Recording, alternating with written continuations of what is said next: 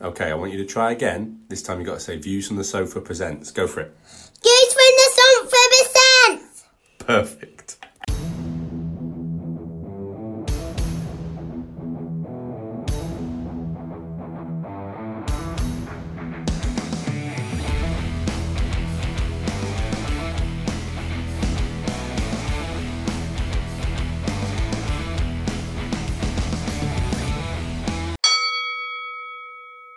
Hello and welcome to From the Canvas podcast, episode number 5. I'm here with Dave to cover off all things that recently happened in boxing and also look forward to the upcoming fights. So Dave, let me start off with a big question. Usyk versus Chisora, what did you think? I thought it was great. I was umming and ahhing about whether I should pay the box office fee or whether I should try and maybe get other means to watch it. And I thought, you know what, I'm going to go for it because I was properly suckered in by David Hay all week, giving it the big one, saying that Chisora was going to knock his block off. And I think, to be honest, although I predicted Usyk to win on points, I definitely got suckered into that mentality. And the more the week went on, the more I fancied Chisora. And I was thinking, maybe he's got a shot. Maybe he has got a chance. And we spoke on the last podcast, the preview for the fight, that Derek would need to knock him out to win that fight, and he just couldn't manage it, could he? I thought it was a really interesting fight. I thought it was the best Derek Chisora I've ever seen. I thought he did everything that he could possibly have done in that fight. He even turned southpaw, didn't he, at one point in the fight? With mixed success. But I thought he looked in great shape, Derek Chisora, and he came out at a barnstorming rate, and he really did trouble Alexander Usyk in the first 2 to 3 rounds. But I think as the fight went on, the longer it went on, the class of Alexander Usyk just shone through, really. And the guy is a sensational boxer, isn't he? I think you could clearly see that at the weekend. The way he was, the speed, the way he was weaving, bobbing, moving in and out of range, hitting him with a quick 1-2 and then moving away. And to be honest, I think by about round 6 or 7, you're looking at Chisora on his stall and he was absolutely exhausted. He couldn't cope with that ring craft and that speed, and he unfortunately just couldn't. I don't think he could cut the ring off in an effective way. Chisora needed to get, if you watch Chisora, Dillian White, those 2 fights, Chisora gets really, they basically slug it out, don't they? And he gets really close and on the inside, and that's what Chisora needed to do in that fight. And Usyk just wouldn't let him get that close to him to allow him to do that. I don't know what you thought about it. Yeah, very much the same. So I agree with you. I thought it was going to be quite a one-sided fight, to be honest. I thought the boxing class of Usyk was going to really tell over Chisora. I thought Chisora did really, really well, and I have to say, I think I gave him the 3 of the first 4 rounds, which I don't think was done. I think you gave it 2 apiece on the first 4, and I had it Chisora 3-1 up, and that's a bit subjective. But anyway, what made me laugh was I got back to the scoring at end of round 6. And I was like, well, I've got it 3-3 now, and I'm looking at Chisora going, he looks like he's about to keel over. So it's like the rounds 5 and 6 were really the turning point in the fight for me, where it was like, oh wow, actually this guy can really box. Have to say, I never thought Usyk was going to really knock Chisora out, and Chisora isn't the best heavyweight, so it makes me wonder a little bit about how he's going to do against Fury and Joshua. I really like the idea of the Fury versus Usyk fight now, because I think the technical ability of those two would be really interesting. And I think the Usyk versus Joshua fight will be interesting just from can Joshua knock him out, because I think there's a possibility that Usyk can outbox him before us. So there's some real interesting stuff on the cards, and I think Usyk has come onto the scene and proven himself to be a pretty big heavyweight. Anything you'd like the look of for Usyk? Well, I think you've nailed it there in terms of him fighting Fury and Joshua. I think that an Usyk Fury fight is that'll be such an interesting fight, because the Tyson Fury that we saw last time out against Deontay Wilder that's not how he normally fights. In the previous fight against Wilder, he walked through Wilder and he looked really powerful and dominant. And actually, a lot of the time, Tyson Fury is more of along the sort of Alexander Usyk style. He's very clever and has a high boxing IQ and is a very skillful boxer, whereas Anthony Joshua, although funnily enough displayed quite a lot of boxing skill in his last fight against Andy Ruiz, he's obviously much more of the knockout puncher, and I think a fight against Joshua, the key for if Usyk fights Joshua is, can Joshua do what Chisora couldn't do? Can he close that space? Yeah. Can he because he's slightly, Joshua is obviously quicker than Chisora, so can Joshua close that space, get close enough to get those shots away? Chisora couldn't do that. Can Joshua do that? I think if it went to points against Joshua, I could definitely see Alexander Usyk winning that fight for sure. Yeah, I think it's a real banana. I think it's a real banana skin for AJ. I can't see him taking that fight until he's fought. Well, we said fought Fury. We said it on the last podcast, didn't we? We said that fight's not happening next year. No. I can't see it. Why on earth would Joshua having obviously he's got to beat Kubrat Pulev first, but if he does that, why on earth would he take Alexander Usyk next year when he can fight Tyson Fury twice? That might well mean that the WBA belt isn't on the line. I agree with what you said on the last pod. I can't see the WBA belt not being on the line, because why wouldn't the WBO not want to be part of that fight? Yeah, they've backed themselves into a bit of a corner in terms of making Usyk the mandatory, but it's just one of those, isn't it, where you go, well, does it, if you strip Joshua of one of the belts and then he fights Fury and they both haven't lost between the time they had all 4 belts, then it's just a bit meaningless, Yeah. Isn't it? You're making a point you're making a point that no one cares about. Like, Joshua versus Fury then is the undisputed heavyweight champion, and your belt's just not in the mix for no reason. For absolutely no reason. Makes no sense. But I definitely think Alexander Usyk is a big problem on the heavyweight scene. I agree with you that he didn't look like knocking out Derek Chisora, but that isn't what he was trying to do. No, I agree. He was trying to get quick punches in and out and win the fight on points, and that is what he did, and that is what he'll continue to try and do against some of the other big heavyweights. I would like to say just quickly, I know we said about Derek Chisora just saying that it was in the best shape of his life. I genuinely think against almost pretty much any other heavyweight, he would have caused massive problems. Yeah, I agree. Massive problems. I think you're talking outside the top 3. Outside of the elite. Do you know what? I feel like he would have done a job against Wilder at the weekend. I think he won't go back to White. I don't think he's going to get a fight against Wilder. And he won't. I don't think he'll go back for Usyk some more. So, and then Joshua and Fury. So, but that's you're probably looking there at your top 5 in the world, aren't you? Yeah. And anyone else, I think. Yeah, I agree. That Chisora does the business. Does the business with? I think certainly. I'm not saying necessarily wins, but I certainly think it's just a shame, because I feel like how many fights can he lose? Well, he's lost 10 fights now, hasn't he? Yeah, and fair play to him. He's fought basically everyone. Yeah. But you just wonder where he goes. I was looking at the 10 he's lost to the other day, and they're all really good. Like there's maybe like the odd 1 or 2 where you think, has he properly prepared? But most of them are like most of the elite heavyweights from the last sort of 10 years. He has fought. Do I remember him fighting against was it in the Europe for a European belt in like Monaco or something, and he got beaten? Yeah, so that's the guy that potentially Fury might fight. Oh wow! Look at that segue. Yeah, I tell you what, it's a shame I've done that segue now, because I'm not going to talk about Fury until part 2.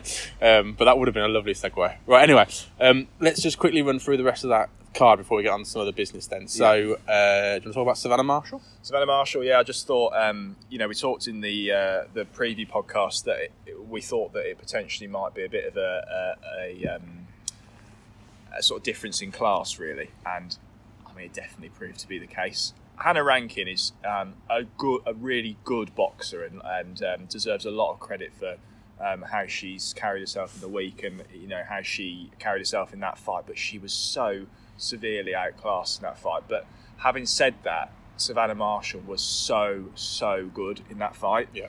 And what was really exciting to see from a women's boxing perspective was seeing a woman middleweight with serious, like, destructive power. Quite a lot of the time when you're watching women's boxing, as much as I have enjoyed it, watching it like closely over the last couple of years, you're not really expecting a knockout. It's almost always going to go to the judges' cards. Yep. Whereas with this girl, Savannah Marshall, I was like, she's definitely going to get the knockout in this fight, and she looks so good. I thought she was brilliant. Yeah, I agree. And a quick nod as well, I think, to Matchroom, who are putting quite a lot of women's boxing on at the moment. Yeah. And the cynic in me says they're going to struggle to attract some of their male counterparts for the money that they're offering. That's maybe a very negative view of where it is, but actually it's given us exposure to some new women that I haven't previously seen, and actually who I think I'm personally not that bothered about them headlining events, and I don't think that would be a big draw for me. But certainly, there's a place for them for me in in the middle of the card. Yeah. Some really interesting fights that can come out of that. I think that headline show that Matchroom are putting on in a couple of weeks with 3 women's world title fights on the same card is exactly the sort of thing that is exciting for women's boxing. You need that high level of exposure, and fair play to Matchroom because women's boxing is on the up, and I agree. It's brilliant.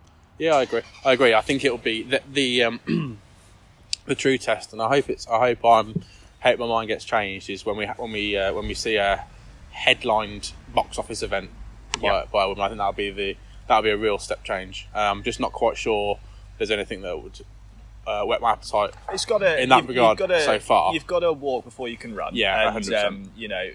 It will get time to build the profile and get the. You need the names, you need the profile, you need the exposure, and that will come. I think that will come with time. But it's certainly, I didn't really follow women's boxing at all until a couple of years ago, until there was a lot more exposure. And I must admit, when I first watched it, I wasn't sure if it was going to be for me, but I'm loving it. I'm really, really enjoying it. Well, I'll tell you what, there's definitely some dodgy pay-per-views going around, so maybe we'll see one. Maybe we'll see one that will be much better than the bloody Kelbrook versus Terence Crawford. Anyway, we've got all that to look forward to in part 2. So, quickly flicking through the rest of the card then. Lee Selby.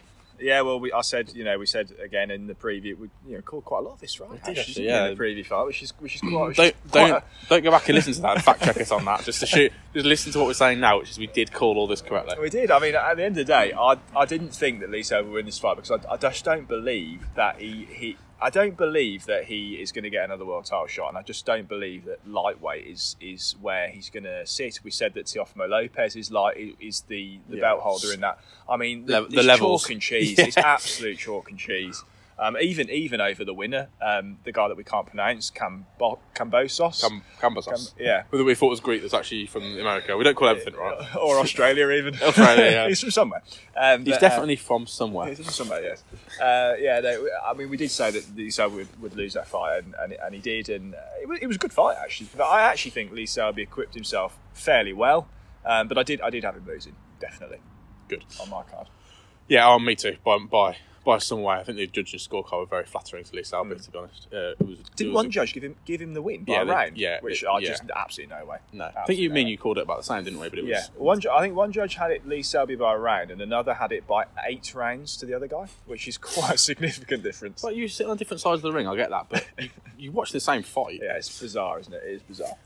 Right. Anyway, so I think that's probably that for that card. So you want to let's talk about Inoue. Let's talk about Naoya Inoue. Didn't I say he's an absolute superstar? I love Naoya Inoue, as everybody should know. You do love him. I bloody love Naoya Inoue, and from listening to this podcast, you must have heard me talk about him before. He's such a sensation, isn't he? I mean, what a brilliant. You laugh, but he is a really special talent. Pound for pound, you could argue he's right up there. He's a 3-weight world champion. The issue that Inoue's got, unfortunately, is he's in the tiny weights, and they just don't get the recognition that some of the bigger weights do. If Inoue was moving up from light welter to welter to middle, and he was world champion in those 3 ways, he'd be an absolute global superstar. What I love about Inoue is he's fighting at bantamweight at the moment, having previously held world titles at the 2 lower weight divisions. But he's carried that destructive power all the way through the weight classes. And he's, how often do you see bantamweights just absolutely blitzing people apart? He just knocks people out for fun. And in this fight, which was his first big exposure in America through Bob Arum, he was just brilliant again. Like, he was fighting Jason Maloney, who is a decent fighter in his own right, and he puts him down on the floor in round 6, and then in round 7, he just slips outside, having watched Maloney throughout the rest of the fight, just slips outside the jab and just throws a devastating right hand that beats Maloney to the punch. And what's great, if you watch the knockout punch, and I've heard people say this about Wilder's punching before, is that when boxers try to knock people out, the punch ends about a foot behind their head, if you see what I mean. Yeah. So when the punch is hitting them in the face, it's only about halfway through the actual arc of the punch, and that's exactly what happens in this. And he just completely goes over, and he's just brilliant. And in a way, he's just absolutely brilliant. Well, let me do a very, very slick segue there, Dave. You're writing this for me. So, Davis versus Santa Cruz. Oh my word! So we had me and you had a little text exchange at the weekend, and it was like, oh yeah, we've got us versus Chisora, and I was like, oh, did you notice the Channel 5 bill, which looks really good, given like it looks like a really good card from nowhere, and it was headlined by Davis versus Santa Cruz, and it was what a brilliant fight. And to talk about punches ending a foot behind the opponent's head, the knockout punches, the Davis knockout of Santa Cruz was one of the most brilliant and yet disgusting knockouts I think I've ever seen. If that doesn't win knockout of the year, I don't know what will, because it was absolutely sensational. It was one of those things when we were talking, wasn't it? I was aware that fight was happening that weekend, but it completely passed me by that was on Channel 5 at 2 a.m, free to air, which was absolutely brilliant. Great spot by you. So banged it on record, and then enjoyed that on Sunday morning. And it's very responsible of us. Yeah, it was. Yeah, gone are the days when I'd stay up for that. No, it was just brilliant. I mean, the fight itself was amazing. Yeah, it was it was actually a really, really good fight. It was interestingly for 2 world title weights, which doesn't happen very often. So Gervonta Davis was bringing his lightweight world title, although regular title, because the WBA have weird super champions and regular champions. But he was bringing his lightweight world title to the fight, and Santa Cruz was bringing his super featherweight world title. And Leo Santa Cruz is an absolutely brilliant fighter. Let's be clear, he's like a superstar himself. Absolutely. He's only lost once to Carl Frampton, which he did avenge afterwards, and he's amazing. So this was a real super fight, and it's a shame that there were some fans in attendance actually at this fight. I think 10,000 in 60,000 seater stadium, but. So Gervonta Davis is managed by Floyd Mayweather, and he came out in his in Floyd Mayweather's attire that he wore for his Oscar De La Hoya fight, which was quite a good little nod to him. Absolutely. It was quite funny watching. I don't know if you saw, but I saw Mayweather at ringside, the whole fight, just shouting at Gervonta Davis what to do. I thought who's his trainer and who's his manager. It's not a bad person having your corner, is it? That's true. But. The fight itself was brilliant. A really competitive fight. Santa Cruz was fantastic all the way through, and I had it really, really close. Going into the 6th round, there were definitely moments when he really troubled Gervonta Davis. But again, we talk about Inoue with his destructive power.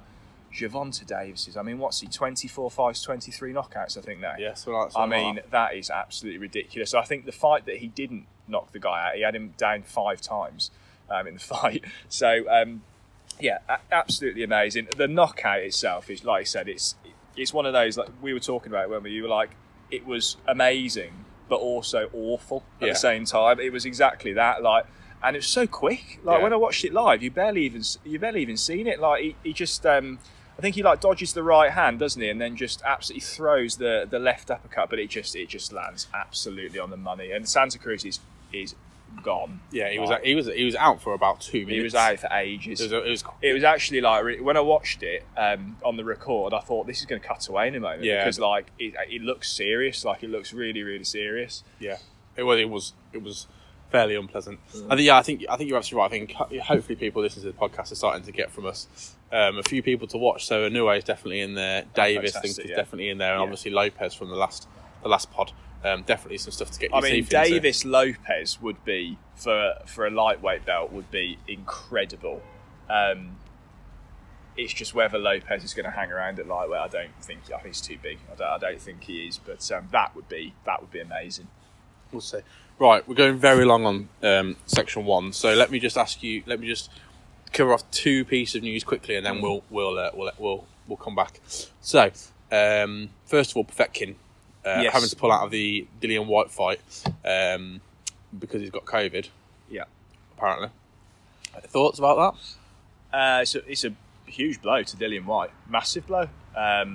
He needs that rematch to get his mandatory back. I mean, I did text you, didn't I, and said, well, with Tyson Fury not really announcing an opponent on the 5th of December, why can't it be Dillian Whyte? I mean, obviously we know boxing, it won't be Dillian Whyte, yeah. but why shouldn't the WBC, who White's been mandatory for like 3 years or something, just say, well, actually, your fight with Povetkin's off, you need to fight Fury on the 5th of December. That would be amazing. It won't happen, obviously, but that would be brilliant.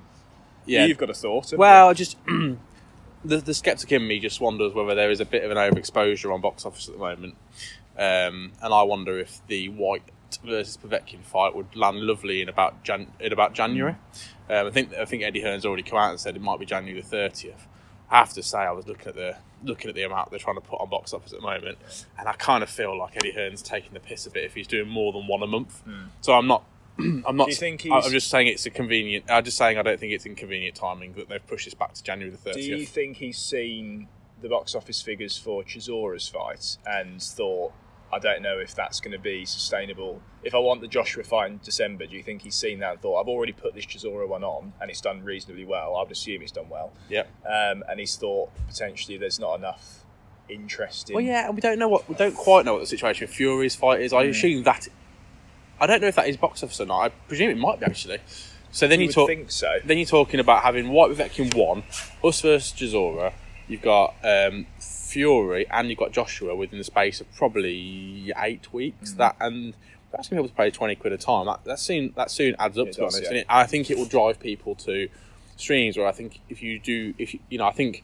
Well, I don't know about you, but I feel people are more inclined to be happy to spend the £20 on a pay-per-view if you're getting one really good quality one a month, rather than kind of, I mean, what's Whyte versus Povetkin is realistically kind of probably a top 5 versus a top 10 in the world. Yeah, it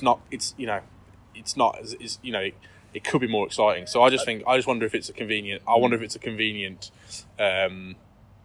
move for all concerned. Yeah, you are probably right, to be fair. And I mean, if he's looked at it and thought January's looking pretty light after a really heavy December.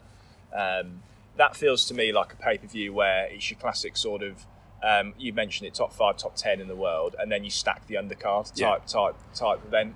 And if you can put that on in January, I mean, fair enough. And how are you going to stack? It's difficult to stack the undercard when you've got bloody 3 or 4 box office fights to cover off with a stacked undercard. No, it is. And also paying people not a lot of money given the situation.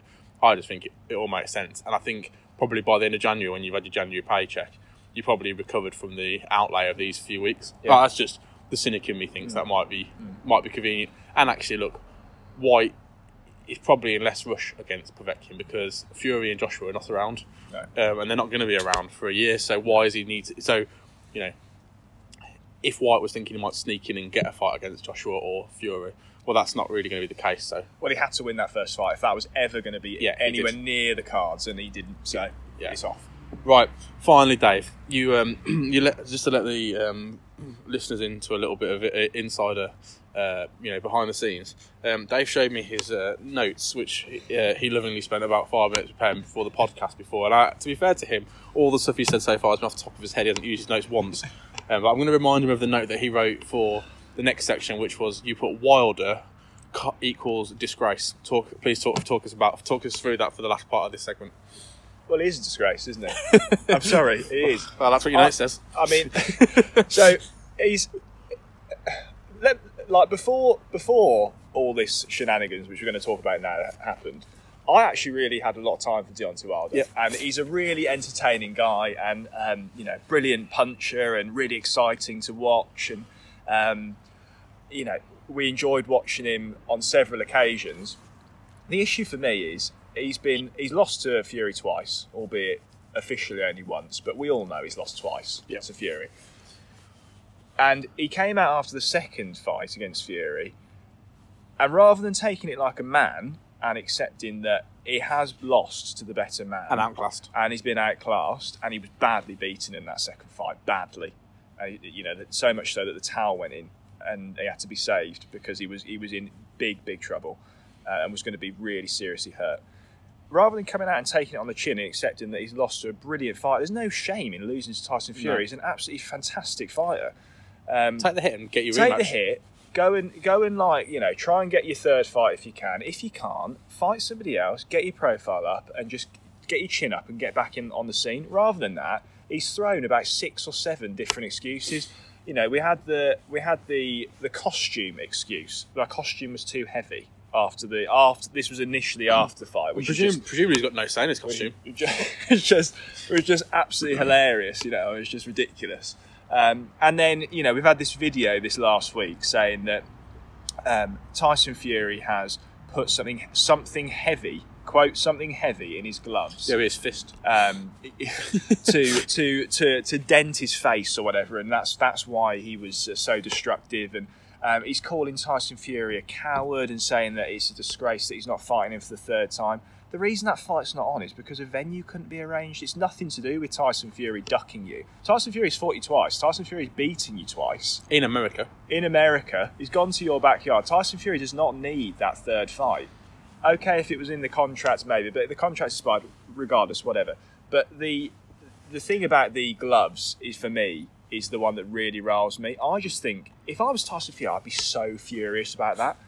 That is literally, just to explain, like, we're no boxing experts, are we, in terms of the inner workings? We're boxing fans, we're not boxing experts. But that is, to my understanding, that is physically impossible to happen, because one of Wilder's team watches Tyson Fury's hands get wrapped. Like, they are in the dressing room watching that happen. Yeah. So I don't understand how that can even possibly be possible. Well, not to be cynical, but and not to suggest this has happened, but I think I'm sure there are ways around that. I feel like you could probably inject something into a glove if you wanted to. There's just different ways and means. But I'm with you. It's absolutely ridiculous. An absolutely ridiculous statement from Wilder. It reeks of desperation, and I think that's a good place to finish. He said Ricky Hatton. Sorry, I'm very passionate about this. You can tell. He said Ricky Hatton gave Tyson Fury something in his drink in the corner. Yeah, a Guinness. Absolutely horrendous. Probably a Guinness. Sorry, Wilder, do one. Yeah, we'll end part 1 on the comment of Wilder stop being a tosser.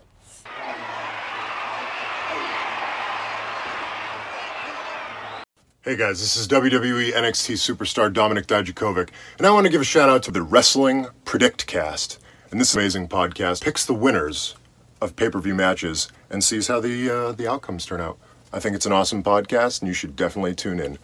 Be sure to feast your ears on the Wrestling Predict Cast. So Dave, it's part 2 now, and the focus of part 2 normally is to look forward to some upcoming fights. Now, I think because of lockdown in the UK, this is going to probably be our last podcast until we talk about the Anthony Joshua fight, which you can expect to come out at the back end of November, probably the last weekend in November. Yeah. So, with that in mind, we need to cover a couple of things. I think the key fight between now and then is going to be Joyce versus Dubois, given the Povetkin-White fight is now off. Mm-hmm. So, let's talk about Joyce Dubois first. Your initial thoughts on the fight? Such a brilliant fight. And the first thing to mention is everybody needs to be massively commended for making this fight, because this is exactly the sort of fight that we don't see, and we would love to see more of. Think the massive British clashes. Think like Eubank Ben. That sort of level of class. These two guys are brilliant. Like, let's be clear, they are really, really excellent fighters, and you just don't. Why I'm so excited about this fight is you just don't see these types of fights made. We joke about the unbeaten record, and protecting that unbeaten record and making sure that boxers are promoted in the right way, and you all get on the hype train and all that sort of stuff. Well, these two guys are putting their records on the line, and let's be really, really clear and say that this is, I definitely think one is I think Dubois will win this fight. But this is as close to 50-50 as you can get, I think, at this level.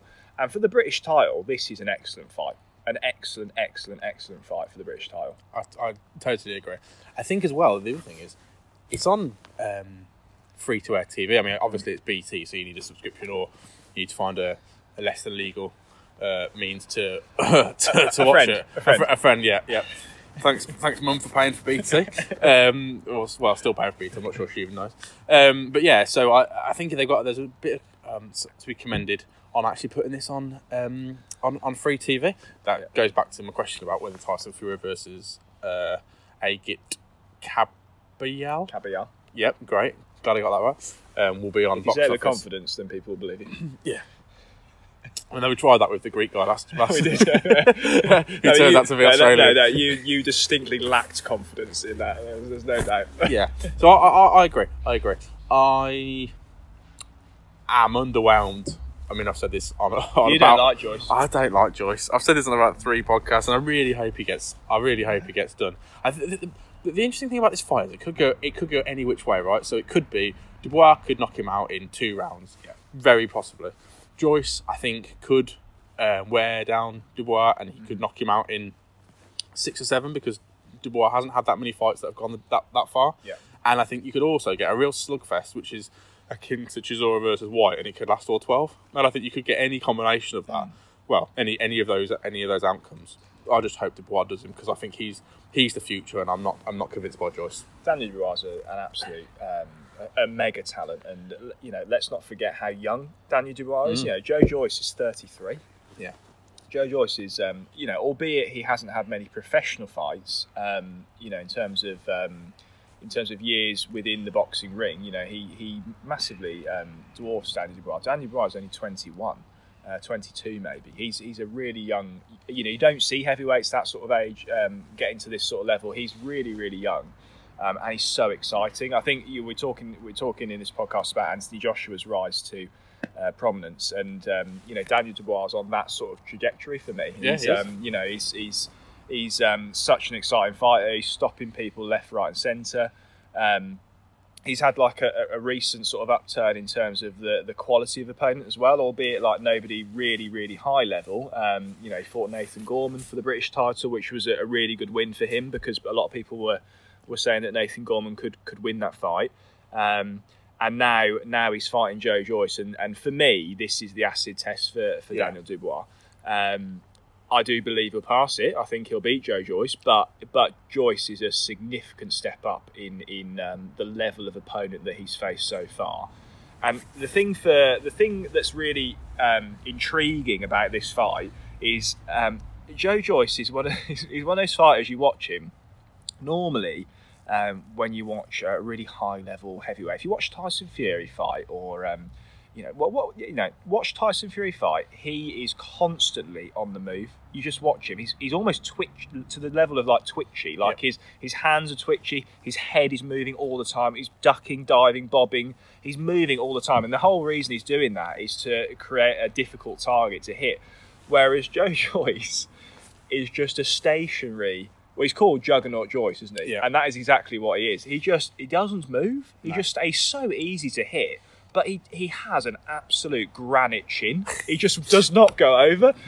Durable. And exactly what you said is exactly right in terms of, can Joyce take Dubois' power and can he wear him down? I think if it goes long, I reckon Joyce has that fight. If it goes long, I think I do. I think if Joyce can take Dubois' power, I think we could see potentially a little bit of an upset there. I think Dubois will stop him. I think he'll get to him. I don't think that Joyce has taken, although Joyce has taken some shots, I don't think he's taken the level of power that Dubois will offer. And if Dubois can hit him as often as I think he will hit him, because Joyce is easy to hit, I just think eventually he might not knock him out with one punch, but I just think the volume of like heavy hitting will toll in the end. Yeah, I can't argue with your thoughts about Joyce potentially winning it later on. And the reason I can't argue with that is because I just haven't seen Dubois fight that long. We just don't know, do we? We don't know. It could be that Dubois and Joyce goes to 8 or 9, and Dubois just keeps delivering the durable Joyce for some time. Interesting to see, I think, and I think this one is the one which places Dubois in where are we? Does Dubois, for example, fight Usyk at some point? Mm-hmm. Does he fight White at some point, or does he go into the kind of middling Chisora fights and the Povetkin fights where it's got everything to lose and not much to gain? It would be interesting to see. I think what's really interesting is there's two things I think about about Dubois. Is one, how interesting it is to see someone that's basically on a parallel with Anthony Joshua, but without the marketing hype machine. Yeah. I feel like he's pretty much done the same sort of stuff. I think he's fighting this fight now against Joyce, where this is the Dillian White fight for Anthony Joshua. Yeah. I think the parallel there is untold, and that's the second point really. This is a guy that's on an absolute parallel with Anthony Joshua. How will it play out? Well, Dubois fighting Joe Joyce for the British title in fight number, I think, is it 16, 17, something like that. Joshua fought Dillian White in fight 15 for the British title, and in his next fight fought for the world title. Now, fortunately for Joshua, the world title in the IBF division was held by an absolute muppet, one of the worst heavyweight world title holders of all time. This is Charles Martin, and we're talking horrendous. And he won that because didn't someone break their hand in the fight and therefore, or did dislocate the shoulder? Just like by default, wasn't it? He fought someone, and he was like kind of he was given the opportunity, and I'm sure the guy. I feel like it was a Russian, maybe, or was it? I don't know. Who knows? I don't know who it was. We'll do some more research on that when we actually get to that fight in Joshua. But I'm sure he got the belt because the other guy basically dislocated his shoulder or broke his hand or something, and was unable to really compete in the fight. Well, that belt became available ultimately because Vitaly Klitschko retired. Yeah, that's what happened. Yeah, and there was a void of world class heavyweights to take up that crown, and that's what happened. Whereas with Dubois, he's going into this British title fight against Joe Joyce, which is a cracking fight and really exciting. But then what we're talking about is after that, he hasn't got that avenue. It just isn't open to him. He's just not. It is all. Sometimes with these sorts of things, it's all about right place, right time, isn't it? And unfortunately for Dubois, there just isn't that easy avenue into that. I'm not saying that Joshua had it necessarily easy. He's still got to win the fights, but he had. We'll win the world title against Charles Martin. Winning the world title against Charles Martin. Puts you in that question, doesn't it? It puts you in the question. Yeah, whereas for Dubois, that isn't available to him. He's certainly not fighting for a world title within the next 12 months. Possibly maybe after that, but the Fury Joshua, providing Joshua beats Pulev, the Fury Joshua stuff's got to be play out in 2021, hasn't it? So, it's quite interesting to think where Dubois could go after this, but it's not open to him at the moment. Yeah, well, as with our the other shows on the network, the Wrestling Predictcast and the Movie List podcast. Both excellent. We have gone on a slight tangent there. I think that's probably what this network's most known for, is the random tangents off-piste. Right, so let's bring it back on-piste, if that is the the correct use of those phrases. And let's talk about Katie Taylor, Dave. Miriam Gutierrez. Yeah, I mean, just Katie Taylor's a sensation, isn't she? She is the flag bearer for women's boxing, and we were talking earlier about Savannah Marshall and you and I getting into women's boxing in the last sort of couple of years, and that is very largely thanks to Katie Taylor because, I remember what you and I watched Katie Taylor Delphine Pursuit won, and I think that was a game changer for me and you. We've enjoyed women's boxing before that. But you and I watched that fight, and I was like, forget the fact that this is women's boxing. Yeah, this is one of the best fights I've seen. Like it was absolutely fantastic, and really like showcased the sport from a women's perspective. This fight is just one of those, I think, for Katie Taylor, where she is fighting she's fighting Miriam Gutierrez, and we know that she is unbeaten, and she's coming into this fight with 13 wins from 13 fights. But surely Katie Taylor is just class above. surely she is. I hope so. I hope she's bouncing, and I hope she bounces back from Delphine Pursoon, because I feel like she, maybe she hasn't shown it. I just feel like her boxing's taken a bit of a hit in terms of the confidence that she's going in. I think, if I'm honest, I don't think she can be so resolute in her view that she beat Delphine Pursoon in the first fight as she's showing on camera. And I think this is a chance for her to get a bit of confidence back in after those fights. Where's she going to go after this, Dave? Well, do you know what? It's exactly what I was just about to jump in and say. I think the issue for Katie Taylor is what's left for Katie Taylor to do. I mean, she is the unified lightweight world champion. She's got all the belts at that weight. She beat Christina Linodatu to win the super lightweight world title. Who is there left to beat? The only person is Amanda Serrano. That's the only fight for Katie Taylor to make. And I think it's a shame for Katie Taylor because she's so brilliant, she's such a pioneer, she's so above the level of so many other brilliant women's boxers that she's almost out there on her own. Yeah. And there's not really anybody else coming through at this moment in time that you would say, oh my God, Katie Taylor has to fight X. Yeah. It just isn't. Unfortunately, women's boxing isn't in a position where, we've said this before on previous pods, women's boxing is definitely on the up and we're really excited to watch it, but it needs more strength and depth, and it just lacks that at the moment, unfortunately. There is a thing, and this is true of some of the stuff that's been talked about on the Wrestling Predictcast. You're only as good as your opponent to some extent. Like, if you're fighting nobodies, you're not going to get any. There's just not going to be any buzz. You need almost a rival. You need Anthony Joshua to come up one side of the fence and Tyson Fury to come up the other side of the fence, or Dillian White to come up and meet Joshua, or whatever it is, and they're the ones that make. Then when you put them together, they make the fights and they make them electric. We talked about it for ages with Anthony Joshua and Wilder before Fury came back. You're clamouring for that fight because you've got two people who haven't met each other, and what happens when they meet. You just don't have that with Katie Taylor at the moment. No, there's no obvious superstar out there who, with Katie Taylor, if there was a mega women's superstar in super lightweight or super featherweight, which is the two weights either side of her weight, I'm certain that she would lose the weight or gain the weight to make that fight. But unfortunately, there isn't that person out there, and it's just it is just where she goes. Does she fight? Could she maybe make super feather and fight Terry Harper? Does she want to? I don't know. Okay, fine. And then, but she'll win this fight. Yeah, I think. So I think. We didn't get you to put your money down for the previous fight then, Dave. So we've got Taylor to win this fight. I completely agree with you. Taylor to win this fight. What about Dubois to win against Joyce? Knockout? Yeah, I reckon. So I reckon Dan Dubois maybe sort of mid round stoppage. I'm saying sort of like 5, 6, 7, 8. That sort of level. Okay, perfect. All right then, and finally, let's just touch on Kell Brook versus Terence Crawford, which seems to have come out of nowhere. It's just one of these, isn't it? It's this is a fight. When I saw it, I just thought this has got Amir Khan written all over it. It just feels like an Amir Khan fight.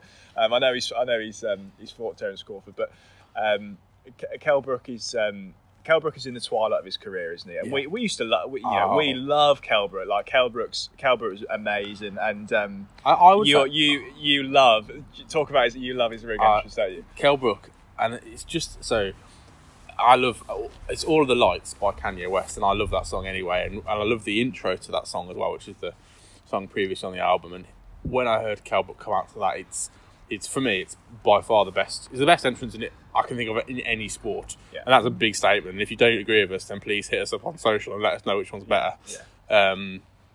Really happy for you to do that, and please educate me. But I absolutely adore that. If there's a better ring entrance than that, then let us know, because it is absolutely sensational. He plays the full intro, and then when the vocals come in for All the Lights, he appears, doesn't he? And it is like hair on the back of the neck stuff. It is brilliant. It is really good. The only issue with it is that when we first started watching Kell Brook and he got to world title level and then won his world title, it was perfect because it was like this guy, and it's been a bit flat since then, hasn't it? Since he's had his injuries and he's had he's the been issue both for his Kell eyes. Brook is the Golovkin fight. That's the issue for Brook. He's looked at that Golovkin fight after winning his world title against Sean Porter, which, let's be clear, was one of the greatest overseas British victories. Unbelievable. Ever. Amazing win. Unbelievable.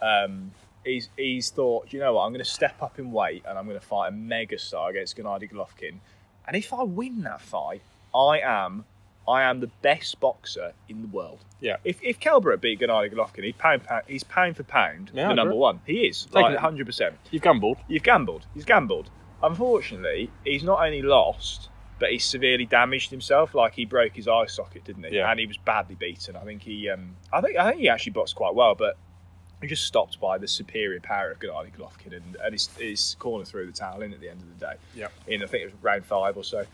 And since then, he's just not been the same, because it was a really devastating injury. He then fought Errol Spence, who's also amazing, and he broke his other eye socket in that fight. That's quite. You got a question, haven't you? You got weak eye sockets. Yeah. Yeah. I mean, no, you haven't. You're fighting Spence and Golovkin, but yeah. that is a worrying set of injuries. I just feel like with this fight, it's a last roll of the dice. This is Terence Crawford's obviously reached out and thought, I can fight Kell Brook, who's actually got quite a good resume and is quite a big name within the sport. Yeah. And he's at the end of his career, and this will look quite good on my record when I beat him. Former world champion. Yeah, and I think for Crawford it's a no-brainer. For Brook, it's last chance saloon, isn't it? It's if I take this fight, I'm going to get a nice payday, and if I lose, it's probably the end of the road. However, if I somehow manage to pull off an unlikely win, I'm catapulted right back into, world fame and rights. So I think it's one of those, isn't it? Yeah, and being cynical, do you know what, Dave? I don't think if Kell Brook loses this, that even impacts the Amir Khan fight. I think I say everyone wants to see it. I'm not sure that I'm that bothered. No, not anymore. No, I'm not. Anymore. No, I'm not. But I mean, the thing is, I say that, but if it's on, I will watch it. Yeah. So it has got an Eddie Hearn cash cow box office in the back. Amir Khan Kell Brook is like the poor man's Mayweather Pacquiao in Sheffield or Manchester at any point. Yeah, it is exactly that. It's like 5 years too late, but we're all still going to tune in. It's one of those. And you know what? You can do a classic like loser retires, kind of all that jazz to make it a bit more excited. And actually, both of them probably need to retire already. So it's like, no, you can make it interesting. And you know what? We laugh about it. We'll watch that. But what my point was is, I don't think Kell Brook's performance in this fight really matters about that. He can go and fight two. What do you think's going to happen in this fight? I think Terence Crawford's going to do him, and I think he's going to do him. I think it's going to be quite one-sided. I think I can see Kell Brook lasting to the 7th or 8th, maybe. Yeah, the only thing I just sort of jumped across you there, but the only thing I would say about this fight in Kell Brook's favour, and I agree with you. I think Crawford is Crawford's a superstar. And I think Crawford all day long, but the only thing in Kell Brook's favour is that Crawford is not a natural welterweight. He's moved up through the weights. He's a 3-weight world champion, much like my lovely Inoue, but at the slightly heavier weights. So he's moved up through sort of lightweight, super lightweight to welterweight. So this is not Kell Brook versus Errol Spence, whereas Errol Spence is like quite a big welterweight. Terence Crawford is quite a small welterweight. And he's amazing. Don't get me wrong, he's amazing. But I don't see Terence Crawford hurting Kell Brook in the way that Errol Spence did. And therefore, how much of Kell Brook is left? Can Kell Brook fight at welterweight effectively still? And that's the question to be asked. I don't think he's going to win, but can he do it? He's not fighting Golovkin at middleweight. He's not fighting a huge Spence at welterweight. He's fighting a smaller welterweight, albeit a world-class champion welterweight. Can he do it? I don't think so, but I'd love to be proved wrong. Absolutely love to be proved wrong. Where are you putting your money then, Dave? Well, if I bet on it, it'd be Crawford. But I would KO. No. I think it'll go deep. He might stop him late, but I think maybe points. Okay, there you go. Right, enjoy the fights, guys.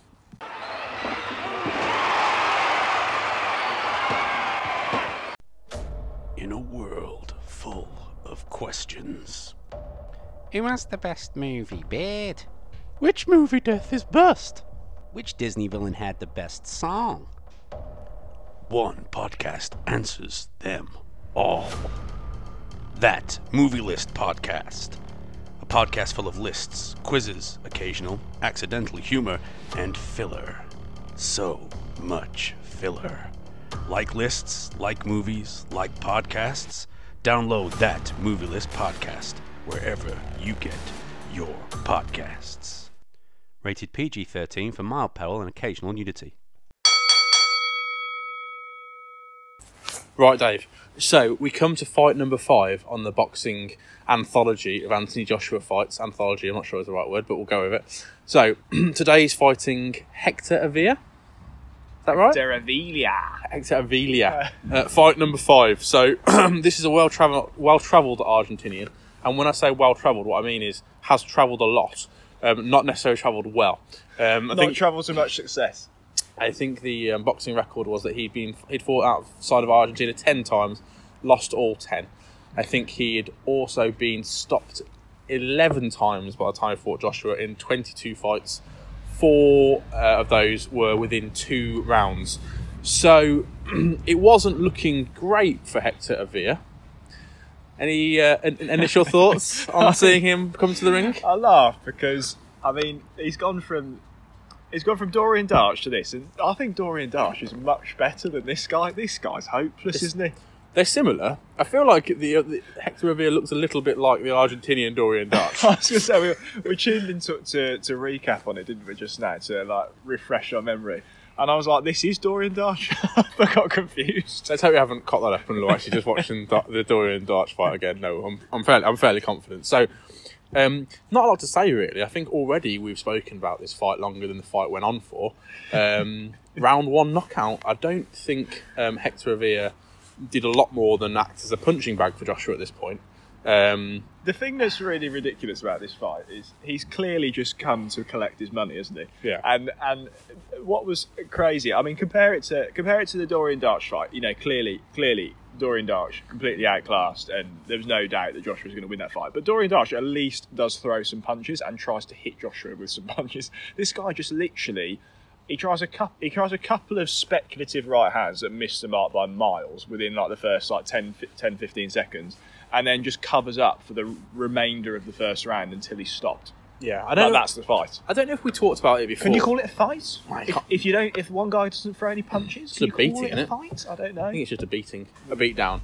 I think we talked. I don't know if we talked about it in the pod. I know we've talked about it before, but I was wondering. We did used to wonder in these fights whether actually the fighters were getting paid by the number of rounds that they could go with Anthony Joshua, because there are some strange decisions in some of the fights about boxers who are absolutely done getting up and getting up and getting up to just take more and more of a beat down. And you did sort of question, well, actually, do you get an extra 10k for every round that you survive?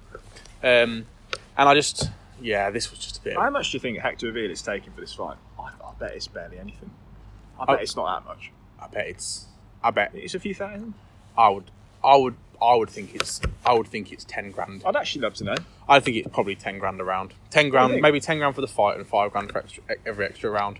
Something on that nature. There's got to be some incentive to stand in there. Yeah, this wouldn't be box office, would it? Sorry, this wouldn't be the main event of this. I think this was still on. We're still talking the undercards of other probably non-box office events, to be honest, because that was in Glasgow. So I guess that would be on the undercard of something like Ricky Burns. Would it have been around at that point? Probably was Ricky Burns. Yeah. So it's basically no frills, quick win for Anthony Joshua. People are getting paid decent, some money, unclear on that point, to be a punching bag, not really throw anything, and actually we're not really seeing a lot from Anthony Joshua. He's probably getting more of his going to the back and doing his 11 rounds on the pads than he is from the actual fights at this stage. Do you think AJ would find these types? I reckon he'd find these types of fights really frustrating, because he's clearly just so much better than the other guy, and the other guy's not even like giving it any sort of attempt to try and win. I think it'd be really disappointing, and just really, he'd have much harder sparring. Let's put it that way. Like much harder sparring. I think this is probably building in a professional ethic to him. I think because you can't take these fights lightly. I mean, you probably could, to be honest, but you shouldn't, because if Anthony Joshua loses this fight, which is a big statement, then actually he's not going to have anywhere near the career that he's had. Yeah. If he's so he's got to take it seriously. There must be some relief in just absolutely destroying these fighters. But I agree with you. The motivation must be difficult. Well, I think he was quite renowned at this point for. Obviously we were getting really excited because he was stopping everybody within 1 or 2 rounds. But he was you mentioned it in the previous post, quite renowned for as soon as this fight was over, he'd go into his change room and he'd do the equivalent of 12 rounds with Rob McCracken on the pads, wouldn't he? Yeah, absolutely. Which is amazing and such a great example to any sort of young boxer coming through. But that would be harder work than this. Yeah, for sure. Because it was awful. Doing these recaps does make you. It does remind me of what I was actually watching Anthony Joshua. So I remember we got to, I don't know, spoilers ahead. He won most of his first about 10 fights in the first 1 or 2 rounds, and it was kind of Anthony Joshua 10 fights, 10 knockouts, barely 15 rounds, and everyone's on the hype wagon, and then you look back on some of these fights and go, bloody hell, he was fighting no one, wasn't he? It's one of those, isn't it, where we're obviously reviewing these fight by fight, and if you actually take them fight by fight, you think, bloody hell, these guys are absolutely terrible, absolute bullshit. But you're right. Once you get to that level, once he gets to fight Dillian Whyte, for example, in fight 15, which is obviously further down the line, we won't give any spoilers for that. But once he gets to that sort of level, when you combine them all together to have that record of 14 wins, 14 knockouts, no barely any rounds boxed, then that it's all part of the promotional build up. It's all part of the hype, isn't it? And we let's be honest, we all bought into it. We were loving it. We loved it. We all jumped on the Anthony Joshua bandwagon.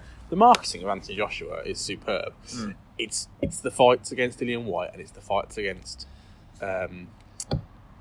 Klitschko, whose name escaped me for a moment there, where you're like, well, actually, he's backing it up now. So anyway, we'll come on to that at a later date. But yeah, fight number 5 in the bag. More of the same, I worry. Anyway, before we go, I must just thank our producer Ben for all his time put in the. Well done, Ben. Thank you, Ben. Yeah, thank you very much, Ben, for editing this. This is actually what you're listening to now is actually the best bits. And Ben will be back in a second to give you the warnings, which is and the reminders to subscribe, just because I always forget. Thank you very much, Ben. Can we just quickly, before we go, can we just say to Ben as well, he's been nagging us to do an advert for about 2 months. We will do one. We promise. Probably not today, though. Thanks.